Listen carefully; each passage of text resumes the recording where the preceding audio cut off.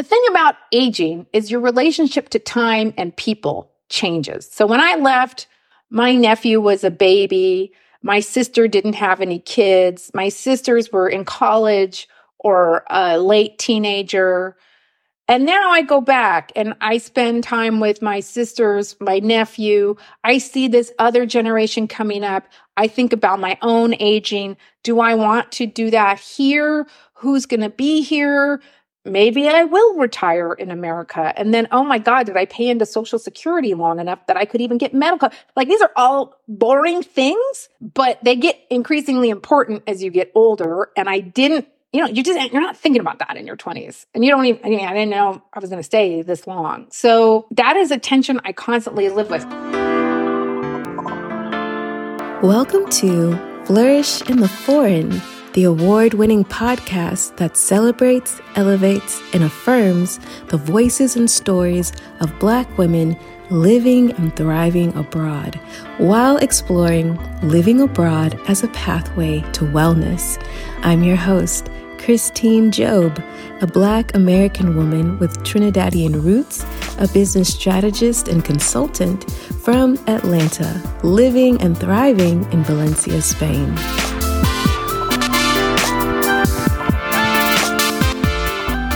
Hey everyone, welcome to Flourish in the Foreign. I'm Christine, the host and creator of this here podcast. Thank you so much for listening to the podcast. I appreciate you so much. I'm super excited for this week's episode. You're going to love it because I said so. I don't know. I think you're really going to like it. So you let me know if it's true or not. If you're not already a member of the Flourish in the Foreign Buy Me a Coffee membership, you're definitely going to want to. If it's within your budget, please come on down. If not, look, I still appreciate you listening to the podcast, sharing the podcast. It means so much to me. I hope you all know that. All of your support, all of your love does not go unnoticed at all. And I just appreciate y'all for being here. All right, on to the episode.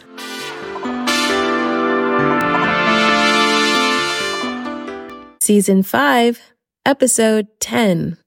Today's episode features Eleanor Mayrhofer. In her 25-year design career, Eleanor has done everything from book compositing to designing mobile apps to methodology and agile process design for global creative teams. She's worked on projects for clients such as Chronicle Books, Rizzoli, Vodafone, BMW, Audi, and more. She left her corporate life in 2010 to start her own online e-commerce business selling printable stationery. Her work was noticed by Goop, Martha Stewart, the New York Times, and Pottery Barn Kids. For the last few years, she's been helping expat business owners in Germany get their websites launched in a day. I'm super delighted to bring this interview with Eleanor to y'all because this is a story of evolution and longevity and truly cultivating a life well lived abroad. But I'll let Eleanor tell you all about it. My name is Eleanor Mayrhofer. I am 51 and I live in Munich, Germany.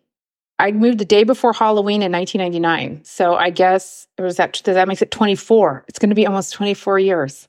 I asked Eleanor to describe her childhood and if the environment and manner in which she was raised planted the seeds of her eventual life abroad. I was actually raised by my dad from the time I was 2. And I was born and raised in LA, like LA proper. Nobody in my family was particularly interested in world travel. My mom always talked about it as something she wanted to do. And I don't know if this is like the power of suggestion, but my mom used to live near Venice Beach in LA. And sometimes we'd go down there and we'd go to the psychics on Venice Beach and we would do astrology and all these things. And one time a psychic told me, you have Sagittarius in the 9th house. This means other cultures. Travel is going to be really important to you. And you might live in other cultures. Did that put a seed in my head? I have no idea. I think probably a more pivotal moment was in my 20s. I had the opportunity to take a trip to Nicaragua with a group. And there was a moment on that trip. We were on the back of a pickup truck and we were visiting like a project there. And it really struck me how big the world is. And I knew in that moment, presumably I would just be on this planet once, and I wanted to see as much of it as I possibly could. And that kicked off, like after that, I got the chance to go to India. I had the chance to go to Cuba. And legally at that time, a friend of mine was making a documentary. And so I got to go along as part of the crew. And that was it for me. I just knew I just wanted to see the world. And so it was probably more that moment than anything else, that first trip. I asked Eleanor if she was interested in attending university. And if so, where did she attend and what did she study? And of course, if she had the opportunity and interest to study abroad.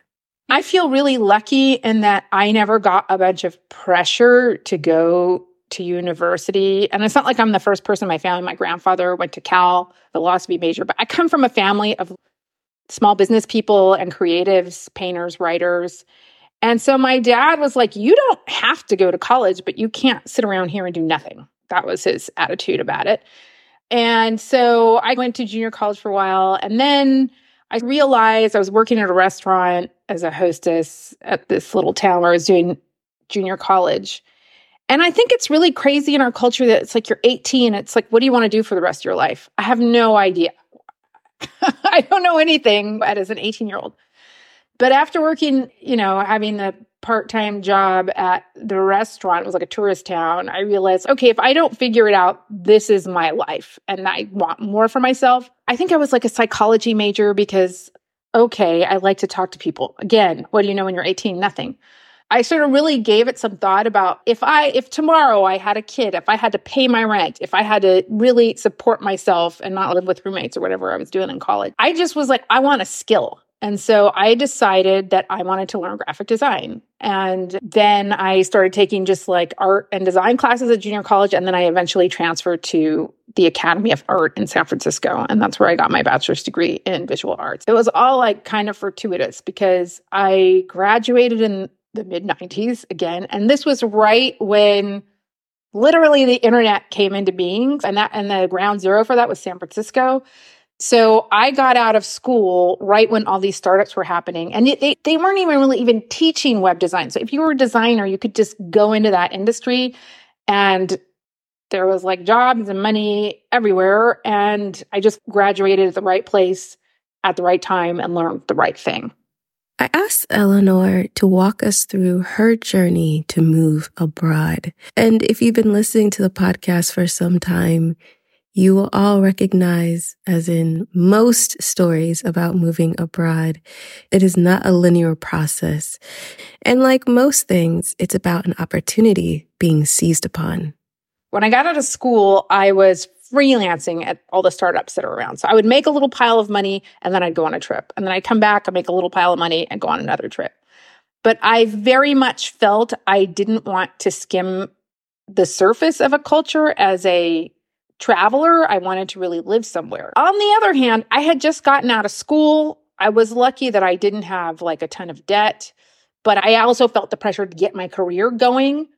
So a lot of the places I had visited were not places where at that time, there was no digital nomad. Like that whole thing was not happening yet. It was dial-up era. So I didn't have this idea that I can go anywhere in the world and work. So I was torn because part of me would have just left for Central or South America and just let that experience wash over me. But I was also like, all right, I'm in my mid-20s. I'd have to get some kind of career going. And those were not places where I felt I could do that. So I was living with a bunch of roommates in San Francisco, and this guy from Munich moved into our apartment. And his mom was American, but he was coming back to America to study. He had grown up here in Munich. And so then you get all these people visiting from Germany to see San Francisco, sleeping on your sofa, checking out San Francisco. At the same time, there was a guy in my design school who was from Vienna, and him and his girlfriend were our neighbors. in San Francisco. And we became good friends. We were studying the same thing. So there was this like German Austria thing happening. And I remember the first time I had been to Europe, I visited him here in Munich. And I was telling him about web design, which was new at the time. He had studied packaging at the time. So that was, you can do package design. And I was telling him, I remember I was in a beer garden saying, this is amazing. It's like the easiest thing in the world. You just do everything in Photoshop and it's great. It's because if you were designing in print, that was very stressful at the time. It was more permanent. It was just a different way of designing. He said, well, you should just come here and we should start a web design business, which was ludicrous. It was just totally because I spoke no German. He was in Munich because he had gone back to Vienna, but you had to do military service. His mom's from Munich. So he was hiding out from the Austrian government so he wouldn't have to do his military service. And so I just needed the teeniest of excuses to be like, okay. So at that point, I had just got out of this like going nowhere relationship. And I was probably 20, I guess I was 26, something like that at the time. And so it was sort of in my mind, it's now or never. If I ever want to live in another country or experience that, I have to do it now before like my life settles here. I was living in the Bay Area in Oakland at the time. And so I just put some stuff in my parents' garage. And, the thing is that as an American, you do have an advantage where you just get a tourist visa and you don't have to do anything. You can just move over. So I did that. And I just thought, what's the worst that can happen? I'll go there, see what it's like. And then if it doesn't work, I'll just come home. That's like how I got to Germany. And Germany, it was not like top of my list or Munich. I just kind of wanted to go somewhere different and experience living in a different culture. I was curious to know what Eleanor's family's response was to her decision to up and move to Germany. They were pretty perplexed. I mean, it was everything from, doesn't it get really cold in the winter, to, are you going to be the only Black person there, to, what about your pet? Like the whole thing just seemed like, what? And I think because there aren't big travelers I don't know where I got this from, but they didn't have it. So it was just like a real head scratcher, but they supported it. I certainly didn't know, and they didn't. I'm sure they assumed like, well, she'll be back in 6 months or whatever. It was just some silly idea I had. I asked her to describe to us what it was like landing in Germany, not to visit, but to live. To be honest, I remember the bag I packed, and I remember getting on the flight, and I remember listening to the Euro techno music on Lufthansa that they piped in through the thing. But I don't know that I remember the actual day. I think I was just moving forward. It was kind of one step in front of the other. What I more remember is the first year and how once the euphoria of being in a foreign country and being in Europe wore off, it was really hard. And it's more like I remember that the loneliness of that first year rather than the day. So at first it was really exciting. I traveled a lot, but I was just, and this idea of us starting a company was totally silly. So we like set up this office and we had like one client that was like a wine company for like wine labels, but I was like not making any money. Plus, and it still is today, the housing market was very difficult. So I was like living in a temporary rental apartment. It was just really hard. And I had no job. Like I'm sure this is still true today. You show up as a foreigner, no job, no nothing. Nobody's giving you an apartment. And especially in Germany, they like want to see your work contract. They want to see pay stubs. There was also no real social media. So there were a couple of bulletin boards to meet people. And I went to like some expat events. And then my best friend actually came and did an internship because she ended up marrying that guy that moved into our apartment in San Francisco. That marriage didn't last very long. But so she was here because of that. So that took some of the edge off. But it was just a lot of, and it was stress because I wanted to stay. I decided that I wanted to at least give it a year, and my tourist visa ran out in 3 months. So I was going to the immigration office and I left out, there are a lot of horror stories, but the woman, my unmarried name is Ray, and the women responsible for R was really nice. And she kept saying, you've either got to get a real job or you got to get married. And she just gave me 3 more months on my passport, which don't ask me why that happened. I have really no idea, but it did. But it's hard. It's hard when you don't know the language. And it's a little bit chicken egg in Germany anyways, because I was taking German classes, but a lot of people here speak English. So I would start and make an attempt in my crappy German, and they just switched to English. So you wouldn't be really forced. You could be kind of lazy about it. And so you kind of also found yourself in this bubble of making, and then you make friends, but a lot of it was transitory. People were coming and going. And I just felt like a tumbleweed. And then it wasn't until, and then I did get actually a kind of real job, but the guy didn't realize how difficult it would be to get me a work permit. It was at a small design agency. And I was just like, I either need to get like a job that can give me some like permanence and a real residence permit, or I need to just go back home. And so the first year was a lot of like trying to learn German, not really having any deep friendships, trying to find a place to live, wondering what the hell I was doing. It was just a lot of like confusion.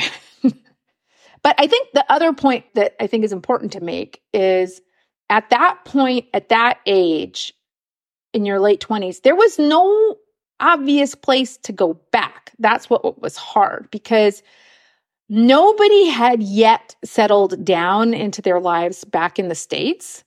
And I had friends in LA, I had friends in San Francisco, I had friends in New York. My parents had long since moved out of LA. There was it's like, where would I go back? I didn't have a community of people in one place. And so it wasn't like, I'm just going to go back to Oakland, because people had moved out of there. Everybody was in transit at that point in life. So there was no, like, I think if everybody had been in one place and I had like community, I would have probably just gone back, but that wasn't the case. So I stayed. The biggest thing that happened was I got a corporate job, and that changed everything. And I got that, I think, a little over a year. There was a big American agency. That was when Web 1.0 was maturing. So all these kind of IT consulting companies were bolting on agency services so they could do like end-to-end, front-end development and deep technology. So there was an American company called Sapient, which was a very hot company at the time, and they were setting up their continental Europe operations in Munich. And I walked in, there was an American recruiter in there. And he was like, how's your German? And I was like, not so good. And he was like, oh, it doesn't matter. And I just got this job. They were just setting up, it was like 12 people in the German office, half of who were American. But it was a legitimate operation. I gave him my passport. 2 weeks later, it had a year-long work permit. I had my work contract. I got an apartment. It was like night and day, like having that corporate structure. It was like my first real corporate job, because I had been freelancing at startups and stuff before that. So just professionally, it was a big deal. And also for my life here, it was a big deal. And plus, at that time, it was like kind of had a startup vibe, even though it was a bigger company, because they were just starting up that local office. And so people were coming from the London office, from the San Francisco office. And it was really fun those first couple of years. It was just like we were all traveling Europe. I suddenly had a network and community of friends. And so that was the first time it was like, okay, I can stay here. And plus I was traveling. I was working in London. I was working in Cologne. We would take trips to Italy on the weekend. It was like living the dream. And like I had a good salary. So that was like a total game changer.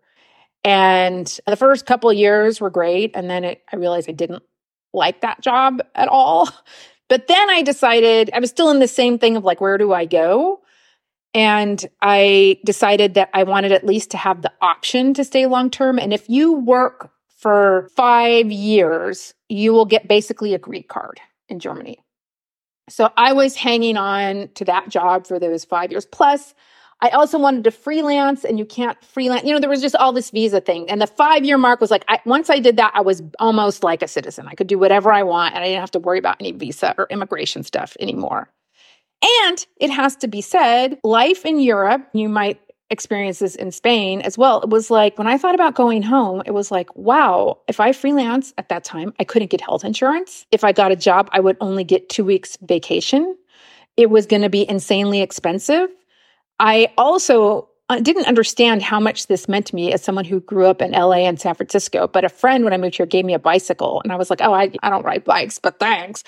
And I have no car here. I realized, oh, there are elevated bike paths everywhere, and you can live your life without a car. And to me, as silly as that sounds, it was huge. It's such a difference in lifestyle, not having a car. I'm working in London. London is great, but it's intense. And Munich is a nice balance of city and nature, which again, I'm from LA. I didn't understand that. I appreciate that. So I really started by that time, I had fully adjusted to the European lifestyle. So going home was like a harder sell. Starting from scratch, and just life in America, it can be a real rat race if you're in a city. And I still think this, like, we could not have the quality of life we have here in any American city. We would both have to just pedal to the metal corporate job. I have a 6-year-old daughter. It's just a non-starter. And I know a lot of friends that, like, even if they're German, they lived in the States and they've come back and they're like, we can't afford to live there. We can't. Even if we wanted to, we can't go back there. So over this process of getting my it's not called a green card, but like basically a green card, funnily enough, I decided, I think it was around 2006. So I had been here maybe almost just six-ish years. I decided I'm staying. And at that time, I knew I was going to quit my corporate job, and I didn't know how long I was going to stay, what retirement was like. So I bought a little rental property, and I had to do it while I had the corporate job because you can't get a loan without that. They won't give it to you as a freelancer. So that was like my commitment to, I'm going to stay here, maybe not forever, but for a long time, enough to like think about like my financial future, et cetera. And funnily enough, in the process of doing that, I actually met my husband. So it was like that psychological commitment. Germany, like many cultures and countries, they have their stereotypes for sure. Keeping that in mind, I've visited Germany, but I've never worked or lived for any substantial amount of time in Germany. I was really curious to learn about the German work culture, or at least how Eleanor had experienced it. Because if I'm frank, what I imagine it to be is not the most accommodating, I would say. So I asked Eleanor to fill us in on her experience. German work culture, not for me. So the thing about working at this company, which was like a digital consulting company, at the very beginning, I had been at like on one account, which was like, it was a telecommunications company. It's T-Online. It's like also T-Mobile. And at that time, it was very German, very conservative. And I remember just feeling like, yuck, yikes. I'm sure, in Spanish, you have like the formal and the informal. Like everybody, it's all in the formal. You're calling everybody Mr. and Mrs. And I was just like, what the hell is this? Not my jam, not my scene. I was like, I don't want to do this. But because I'm a native English speaker, with that exception, I was always put on international clients, which is a totally different thing. So I was at another telecommunications company, but they were bought by a British company. So the whole team was international. And I think whatever that psychic said was true. I love international environments. Like people were from all over the world. They had little flags of the languages they spoke on their desk. Totally different vibe. I was not much in like traditional work culture, but what I saw of it, it was not for me.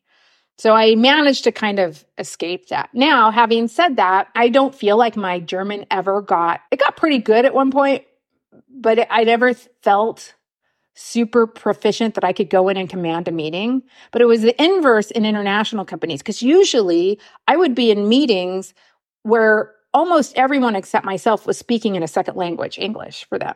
But I was a native speaker. So it was very easy to go in and be confident, and in those situations, like advance and perform and all that stuff.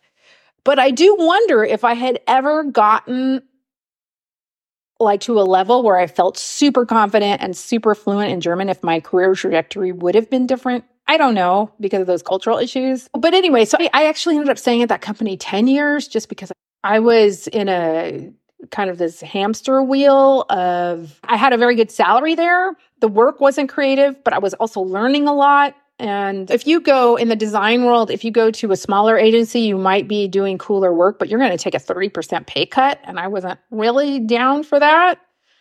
And freelancing was also just like, how am I going to get started? Like, how am I going to build a client base? But it was also right before I first started dating my husband. I had a health crisis.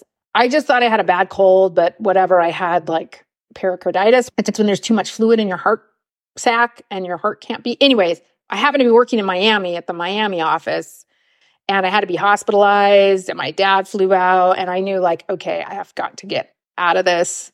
And I eventually got like a role that didn't require as much travel. It wasn't so demanding, but that was the beginning of the end and my exodus out of corporate life. And I had an idea at that time to sell printables on the internet. This was, again, 2006, 2007. And so that was like my time where I was like, okay, you only live once. You don't know what's going to happen. You don't know what's around the corner. And so I started this online business selling printables where I learned a lot. Let's put it that way. And I did quit my job eventually. It took another couple of years, but then I quit my job.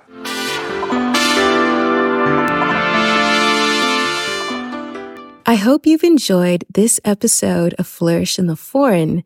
And if you have, please support this labor of love because it is labor nonetheless.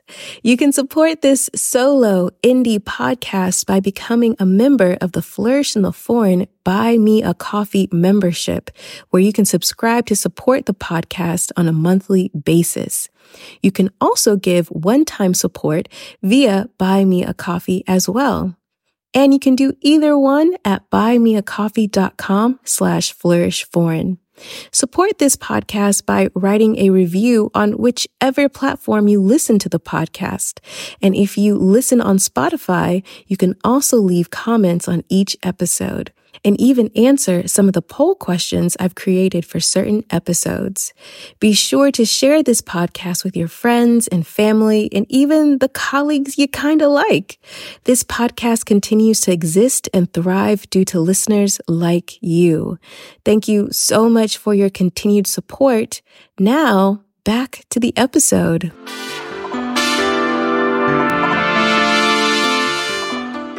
Yeah, so I told you about the printable business, and that was an interesting experiment. So I launched that business, and there was just a few years where I will say, like, I was in the desert professionally after I quit that corporate job.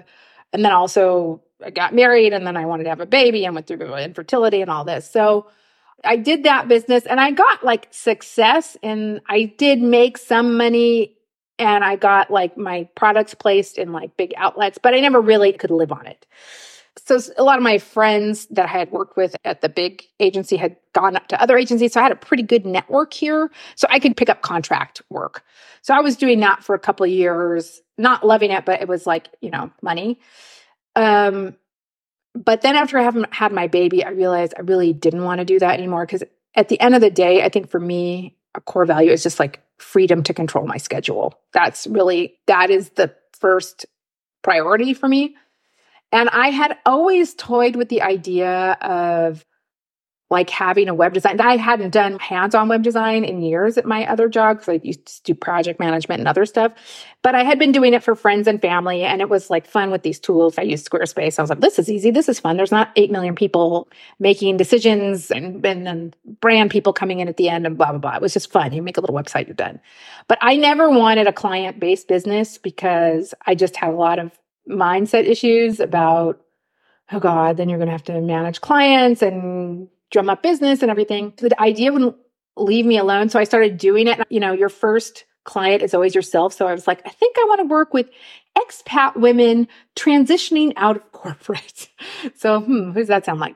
So I did a couple of projects for friends, and I was like, I think I could do this, but I wasn't sure. And then I got a big tax bill because my working had been so sporadic when my baby was little. And so I was like, okay, I guess I'm going to start this website business. So I did it, and I got my first client right away. It was like really serendipitous, and she's a great client. I just did my third website for her. And I really put the pedal to the metal in COVID, which was weird. But I kind of first started out just delivering websites the way I knew how and running into a lot of the concerns I had just from my experience at an agency with like scope management and getting clients. And then I found a 1-day model where you have a productized service and you do like a launch in a day. And that really turned things around. And I'm still doing that, but moving more into digital strategy. And the one thing I've really learned is like niching down is really important. And I kind of noticed that a lot of my clients were expats, not necessarily Americans, but a client I had, she's originally from Nigeria, but living in Hamburg, or a woman from Portugal also would have, like, I just noticed, I probably because I was working in English. I was like, I'm not going to put anything in German. I'm just going to work in English. And so I was like, well, maybe I'll focus on expats. And then I drilled down more and wanted to do expats in Germany, just because it's easier when you niche, you know who to market to. And I'm in a mastermind. I also realized when I was talking about it, like my friend was like, you are like glowing. And I realized I really wanted to get back. These were my people, non-Germans in Germany. You have a shared experience. And I had been living my life. And when I looked up, there is just this whole ecosystem of influencers. And like there is a young woman from Vietnam who has like over 1 million followers. And she's just like talking about her life in Hanover, and there's a lot of people don't know after America, Germany is the most immigrated country too in the world. And there's a lot going on right now because there's also a huge labor shortage. So Germany they've built up a whole university hub. If you are in a lot of countries, you can come get a free education in Germany in English. So they are actively trying to recruit global talent here because it's an old country. So it's a really exciting time. And the podcast came about because, of course, a great marketing tool is getting on podcasts that serve your niche. There's like a few that are like living in Germany as a foreigner and and it's hard to buy bread, but not like business. And there are a lot of business things. What can you do with the blue card visa? How do you deal with GDPR? There's a lot of very niche specific topics to explore. So it was one of those things where like the podcast I need to be on doesn't exist. So I guess I'm going to do it. It's there maybe like 75% passion project and like 25% marketing. But so far I'm enjoying it. It's a lot of work though. I don't know how you do this. Oh my God. Dating abroad. It is the most popular question. It is. And so I was really eager to ask Eleanor this question because when she moved abroad and was out here in these dating streets, it was completely different, right? There was online dating, but there wasn't apps. And so I was really curious to really get her perspective on dating abroad. I am so glad I got out before. When I see these things, I'm like, oh, these poor kids. Oh my God. It was a kinder, gentler time of dating. There was online dating. And people then were a little sheepish about being like, I'm on one of these online dating sites. And I did that. But I also have to say, German guys, there is a cultural difference. And I knew I could never be with some guy that's just been here his whole life, has never traveled. I knew I had to be with an international person. I had one boyfriend who was a good friend of mine, roommate, and he was like half British, but his mom was German, but he also grew up in so it's like he was kind of German, but not really. I went on online dates, most of which were pretty lame and didn't really result in anything. I was talking to my husband last night because his company, they're just doing like everybody back in the office. And he's at the company that I used to work with. That's where we met. And I said, you know what? I think if you're young and unpartnered and unsettled, all this remote stuff is not good. Because and in my last several years when I was in corporate, I was working at home because our team was like part in India. My boss was in Boston. I didn't need to go in the office and I had to write a lot. But you would go out, you would meet people, you would be on projects. And I'm really, dating myself here, but I just feel like, aren't there other ways to meet people now besides these apps? It just seems like I don't know. I have a lot. I could say a lot about the apps and everything and how I think it's taking like a commodity capitalist model to its horrible extreme. Because I got really serious. Like before I met my husband, it was like, okay, Operation Job Apartment was finished. Now it was Operation Partner. And I like read every book, like from Dr. Phil, whatever, dating book, I read it.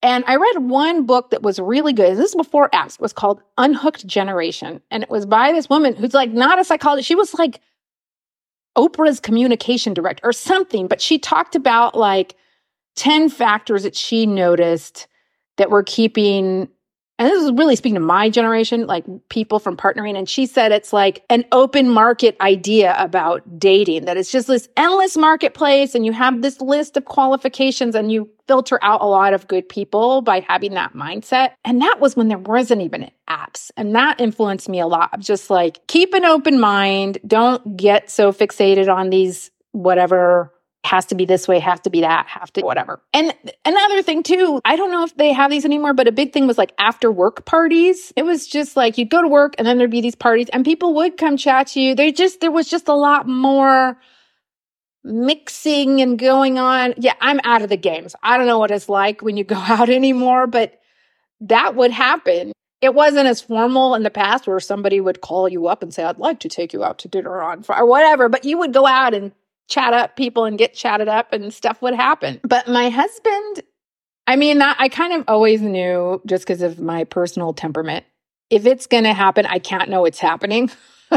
And so we just worked together. And when we met, we were just colleagues and we got placed on the same team. And I did take deliberate measures.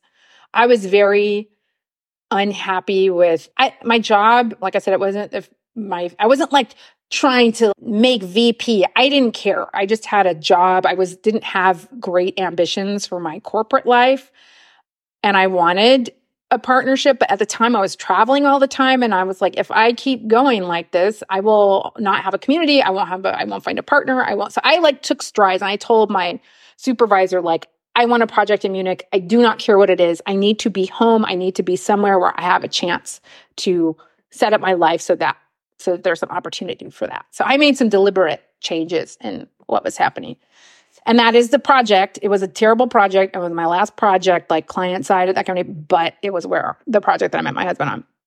And he had spent 2 different years abroad in the States. He had done a high school year in Michigan and then a college year in Georgia. And so we would talk about that. And he was a really nice guy. I just wasn't thinking about that. And we just got to know each other without any dating weirdness or anything like that. And then we had our company Oktoberfest. And I don't know if it's an urban legend, but there's some statistic floating around Munich that 30% of relationships here start at Oktoberfest because it's what I'm talking about. When I first went to Oktoberfest, when I first got here, I was like, I don't know about this, man. The Germans in a tent, a lot of people. Now I'm married, we just go for the kids and stuff. But now I think it is fantastic. It is a very international festival. And the whole town, I mean, it is just like mating season. You go there, everybody's wearing this dress called a dirndl. It really, like people from all over the world. And then people are wearing lederhosen and everybody's drinking beer. The vibe is good. I think those inhibitions come down in a good way and people chat each other up. You're just sitting there. I'm like, if you're single, go to Oktoberfest. We had our company Oktoberfest and he was like showing his interest. And I was like, what's going on? And then my friend said, oh, he broke up with his girlfriend. And then it just went from there. So then we just started dating. I asked Eleanor to describe some of the realities, some of the surprises, and perhaps some of the obstacles navigating her intercultural marriage. I think in any marriage, there's the culture of your family, and then there's your culture. And sometimes it's hard for me to tell what the difference is. If it's like we are different. And like, fortunately, I told him he's German, he's white. So I was like, you better show your parents a picture of me before they go there, just so they have some expectation. The race thing was a non-issue. And this is again where I feel like being American kind of it offsets things, because my father-in-law, he's passed on since, but he was a huge Americanophile. He was a child after the war. He remembers GIs throwing chocolates. He just had all these great associations with America, and I was a part of that. So that aspect was not an issue. I come from a big multicultural LA family where you can't get a word in edgewise at like family gatherings. And it's usually fun. Sometimes there's big fights. All kinds of things happen. That is not what a German family is like. Or at least my husband's family. They don't talk about stuff like all these. And again, it's like, is this German? Is this my husband's family? It's sometimes hard stuff because I know other German families that they do, but there's just differences like that. And also, I'm urban. He grew up in a small, a teeny tiny little town. So it's sometimes like, okay, is this like he's from a small town? And also, like he says, I worry about things too much. And I'm like, my parents got divorced. I grew up in Los Angeles. Like nothing bad ever happened to you in your little teeny tiny village in Germany. Like you just grew up in this place. Like nothing horrible happened in my childhood, but it's a different way of growing up. Sometimes I just think, yeah, I grew up in a completely different environment than you did. And also I think with Germany's history, that war stuff still impacts a lot of, I mean, we all have our ancestral histories with us. And that is a factor here. That generation, I mean, my in-laws, they were children after the war, but all that, like my father-in-law's father was in a war prison and came home. The men were all messed up. That's all in there. Again, it's hard to sort out what the different factors are, but I'll give you an example. Christmas, and every American I talk to will say the same thing. Christmas in Germany is like this, it feels somber. They celebrate on Christmas Eve, and it's kind of like the same thing every year. And I am from California. It's loud. We drive from Northern California to Southern California. We stop at In-N-Out. Everybody's in there in their pajamas eating hamburgers. It's just so different. And so what I like to do here, if we don't go home for Christmas, which we don't really anymore, is I have a big open house on Christmas Day and invite like all my American friends. I put a big spread out. It's lively. There's music. We talk. My mother-in-law came and she's a very nice person, but this was like another planet to her. She just didn't understand this way of celebrating. All my American friends were like, thank God you're doing this. We came back from like the quiet German Christmas. So there's like those kinds of differences. Motherhood in Germany. If you have been listening to the podcast for a while, you know that I have a compilation about being pregnant abroad and also motherhood abroad. So if you haven't checked out those episodes, I encourage you to scroll back and to check those out. Motherhood is such a interesting experience, I imagine, because I am not a mother and I am child-free by choice. I really admire my guests that are mothers, and I respect and I uphold their experience so much.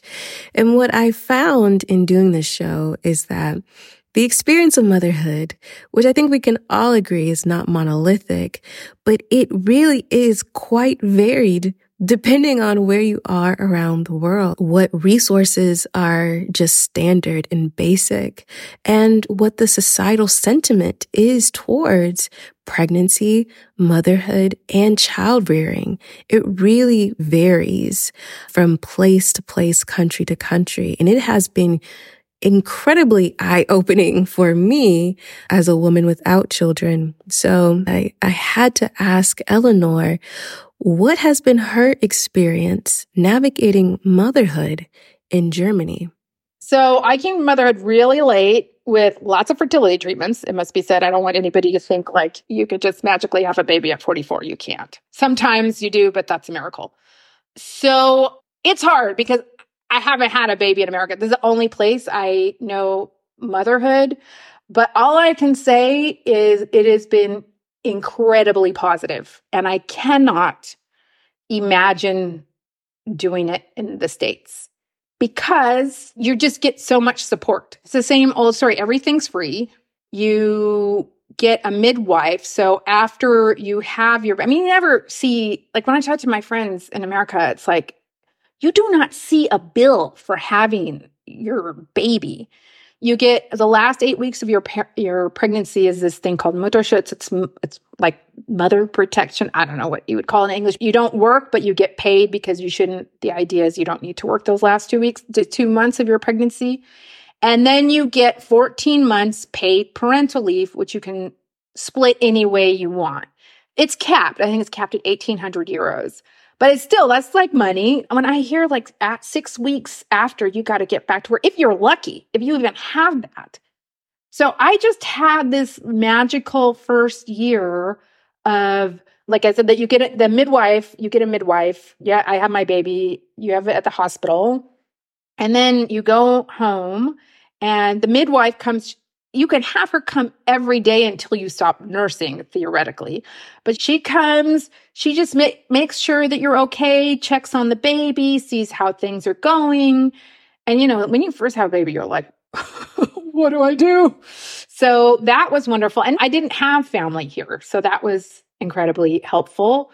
But there's so much free support. So I went to a nursing group where you just with other moms. And of course, there's so many international things if you're in a city. So like a lot of them, some of them were German speaking, and that was fine too.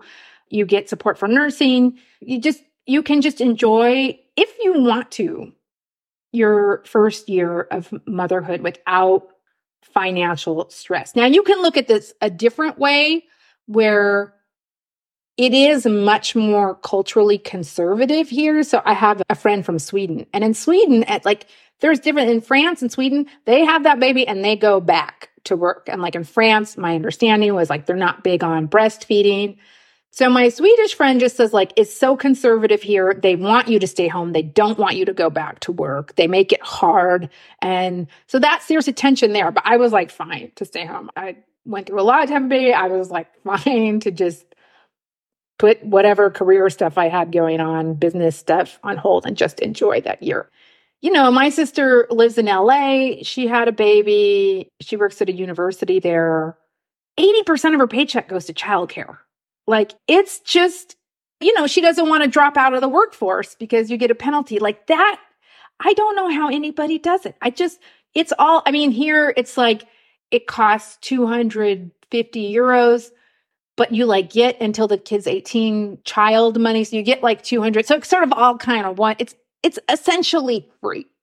Another thing I'd say is when I got here, whatever I was, 23, 24 years ago, it was much less diverse. And I remember then thinking, I'm not going to stay here and have kids because I don't want a kid to be in such a homogenous environment. That has radically changed. And I'm very pleasantly surprised. My daughter just started elementary school. I feel like her elementary school reminds me of the one I went to. I grew up in the Hollywood, Las Vegas area of LA. And at that time, America had not self-segregated as much as it has now. It was a true melting pot. It was glorious. And I feel like I'm not going to say it was like LA in the late 70s or 80s, but it is much more. You look at diversity in a different way also because there's a lot of Eastern Europeans and class and all this, but it's just much more than I thought it was. So I'm very pleasantly surprised about that. There has just been a big change in the last 23 years than when I first got here. Sacrifice and grief. I usually pair both of these experiences together when I ask my guests. And I'm not sure why, because they are definitely two different emotions and experiences. But I have found that sacrifice brings about something of a grief, no matter what that sacrifice might be, and that the exploration of grief is really so vast and profound. Grief is so much more than honoring and mourning a passed on loved one. It is a grieving of things that could have been, should have been, and the like. It's so complex, and I hope to explore these subjects in more depth later on in the podcast. We will see. But back to Eleanor. And so I asked Eleanor how her experience of sacrifice and grief has affected her time abroad. This is the things, if you're younger, I mean, the vantage point that I can offer as somebody who's older and been away longer. When I was in my 20s, I was not thinking about my parents getting older. I was not thinking about what it meant to see the entirety of my family once a year, if that. And also how expensive it is to pack up and go. I mean, it was different. It was just me and you could find a cheap flight, but now there's 3 of us and we have a dog. And it's not cheap flying to the States every year. We just went to California for 2 months because before my daughter starts school, you get locked into this school schedule and you could only travel in the school holiday time. And I go through this thing every time I go home. You could say, yes, from a lifestyle perspective, from raising a kid, like going back to America as a non-starter, but my whole family's there and I love my family and I miss my family. And like, sometimes I'm like, why did I do this? The thing about aging is your relationship to time and people changes. So when I left, my nephew was a baby.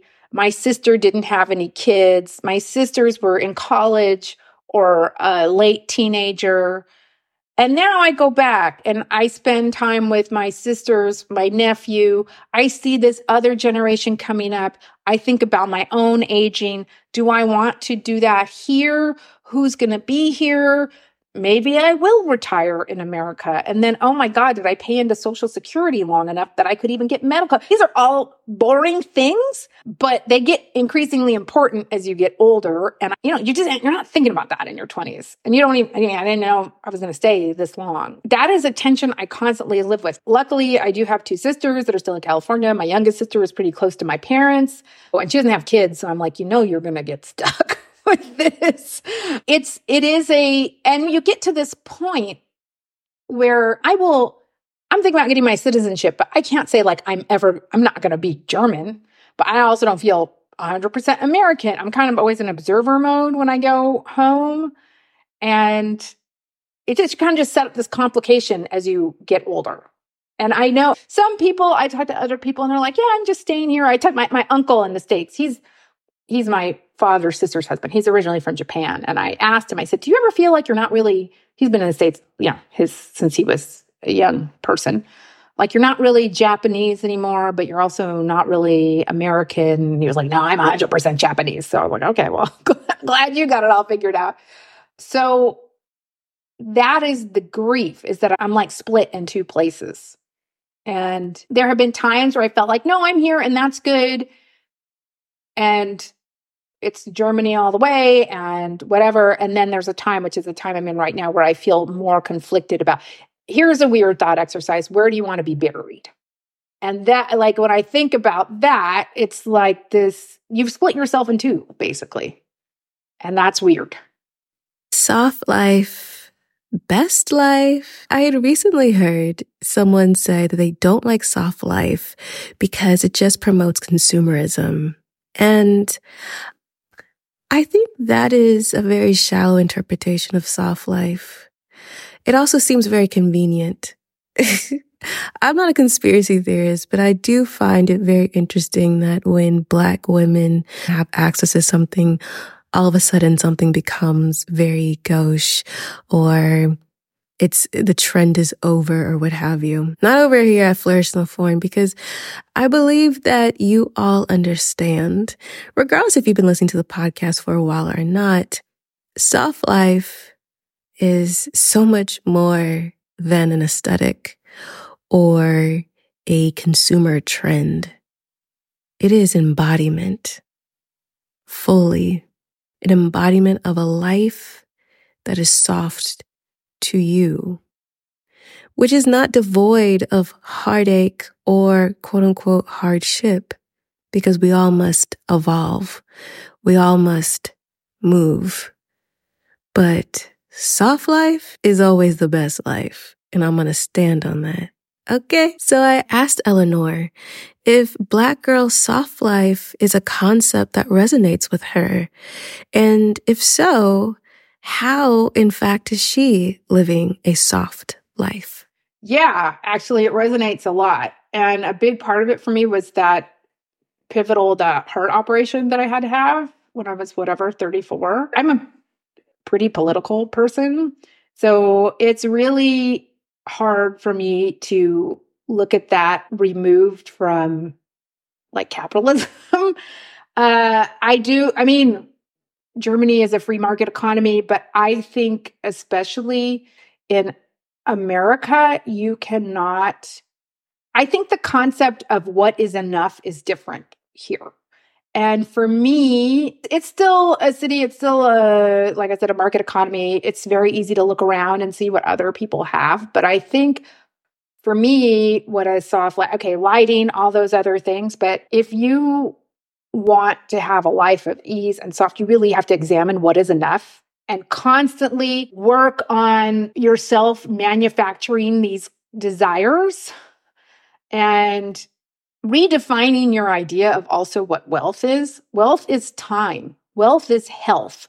Wealth is the freedom to do what you want. And you don't need $1 million to be free. You can create a life for yourself that is spacious without having to have $1 zillion or work a hard job and all that stuff. My husband, during COVID, they asked everybody like at his level to take a 10% pay cut. So I was like, okay, but go on a 4-day work week. And then when everything COVID ended, we like made an assessment and I was like, yeah, it would be good to have that money, but I'd rather have the time. I'd rather you pick up our daughter on Fridays and like what is important here? Not that extra money in the long run. It's like having a simpler, easier life. And I think that's something that's easier to do here. I asked Eleanor if she had a mantra, an affirmation, a lyric, a scripture that anchors her in this chapter of her life, a mantra, a motto that she lives by. And this is what she said. Not particularly, but I just read a book. So at my age, you also start getting very focused on finances. I read a book by a woman named Tosha Silver called It's Not Your Money. And it's a kind of spiritual book. It's around the topic of money, but this is nothing new. My mom used to say, just give it over to God. And it's the same thing. You read a bunch of books and you realize, okay, they're all saying the same thing. And she has the principle of offering. Whenever it's like there's a situation or something that's stressing me out or I can't resolve, I'm just like, okay, offer it. Just accept. You can't control everything and you just have to give. It doesn't mean that you're a passive actor in your life, but there's just something you just have to let the universe work out and you trust that you will be guided to the right action. And then for whatever it is. I read that book, that was the entry point, but it's really child rearing, everything. It's okay. You got to just show me how I got to deal with this situation because I'm not sure. It's just about riding the tension between surrendering and trusting that you will know what to do. So not being passive, but also letting go. Wellness.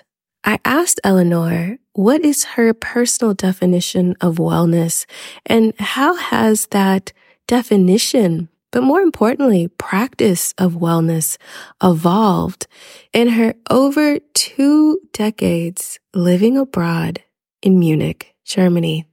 Well, I alluded earlier, growing up in LA, the Bay Area, I would not call myself an outdoorsy person, but living here, Munich is I think it's one of the cities that has some highest ratio of green space to people. We live right in the middle of the city. There's a big river that runs through it, a lot of green space. We have a dog. I am out in I'll call it nature, like a really big park, let's say that way. But it's a natural. With our dog on the bicycle, I am like convinced that has so many psycho, spiritual, physical benefits that if you just say like, oh, I ride my bike all the time in the park a lot, it doesn't sound like a big deal, but it is. And it's also really safe here. Like, so the kids all walk to school by themselves. They ride their bike by themselves. Children are way more independent. They just go to the park. It's safe. So it's safe. It's green. And for me, wellness, again, it's all tied up with that enoughness, living in somewhere that feels nurturing and getting that nurturing from nature, but also living in a place that is, I'm a city person. I cannot live in the suburbs as like not interesting to me at all. But I feel like here it's a right mix of being in the middle of life, but also getting that regeneration that you can get from being in a natural environment and getting to nature pretty quickly because you can be in the Alps on a train within an hour.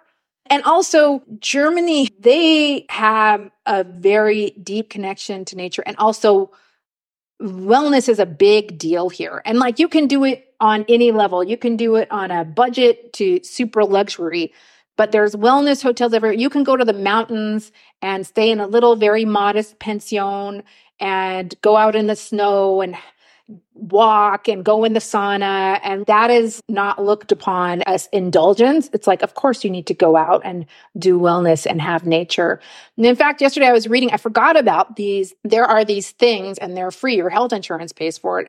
If you are a parent or a mother and you're feeling burnout, you can go on these paid trips to the seaside or the countryside alone or with your child for 3 weeks to just avoid being burnt out.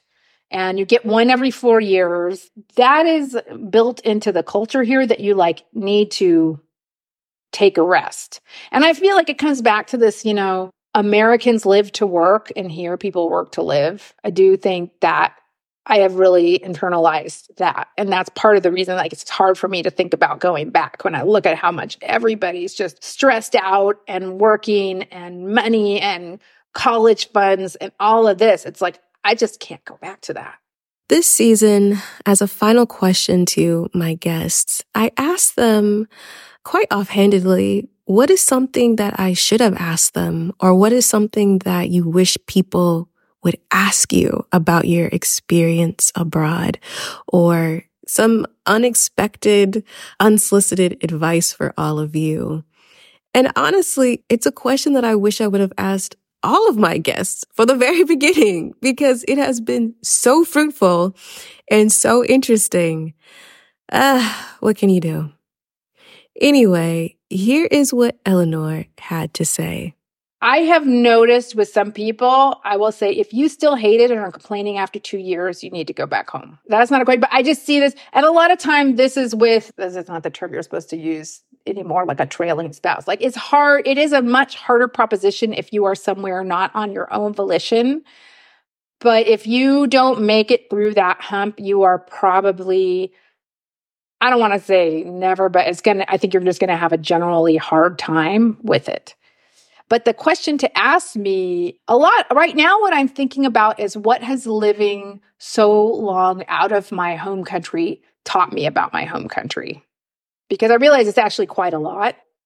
What do you notice about America now that you've lived away so long? I just feel like it's such a shame that we are so polarized. Like, I feel like if I were queen of the universe, I would make every American get out of the country and see how American they are. And for better, for worse, for all of us, we are a friendly people.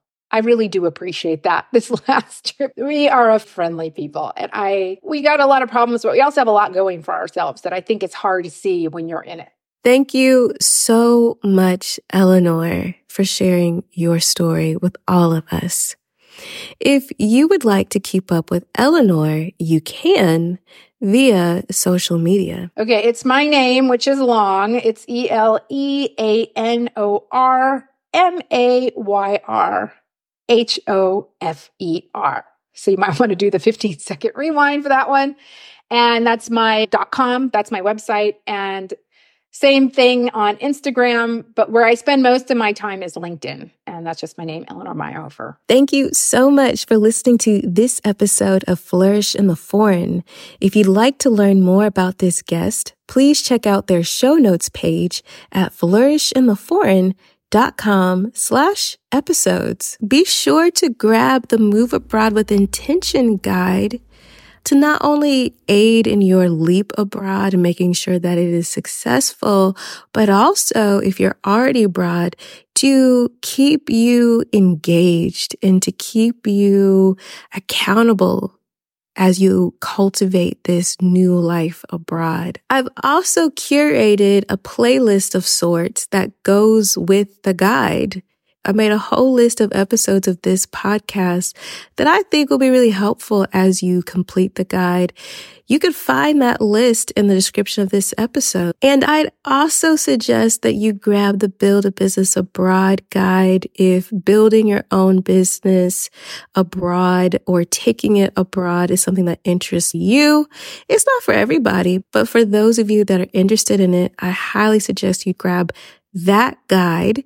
And I've created a playlist for the Build a Business Abroad guide as well, which is basically just season 3 of this podcast. Season 3 of this podcast was a mini season all about building a business abroad. Be sure to check out the Flourish in the Foreign blog and the Flourish in the Foreign bookshop, powered by bookshop.org, where you can support local bookstores and Flourish in the Foreign at the same time. Check out my list of books to help you move, live, and thrive abroad. Make sure that you are subscribed to the Flourish in the Foreign YouTube channel for when I drop new videos, and follow the podcast on Instagram and TikTok at Flourish Foreign. You can also follow the podcast on LinkedIn at Flourish in the Foreign. And of course, subscribe to the podcast via whichever platform you listen on and leave a review. As always, big thanks to Zachary Higgs for producing the music of this here podcast. Remember, it's not about moving abroad. It's not about being abroad. It's about flourishing abroad. So go abroad and cultivate a life well lived. See you next time.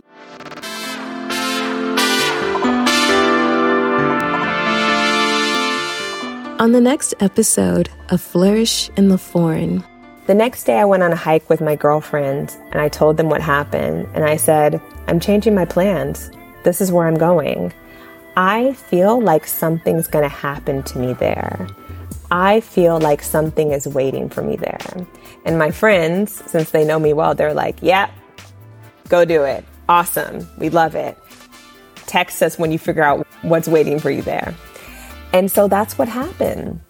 After 4 years in South Africa, I did a brief stint at home, and here I am on a bus from Mexico City to a town where I know no one and know nothing about.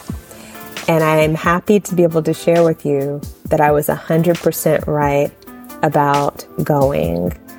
San Miguel, in looking at my time there, I feel like I accomplished 2 years worth of life in 8 months. And it was so clear from the beginning that this is where I was meant to be.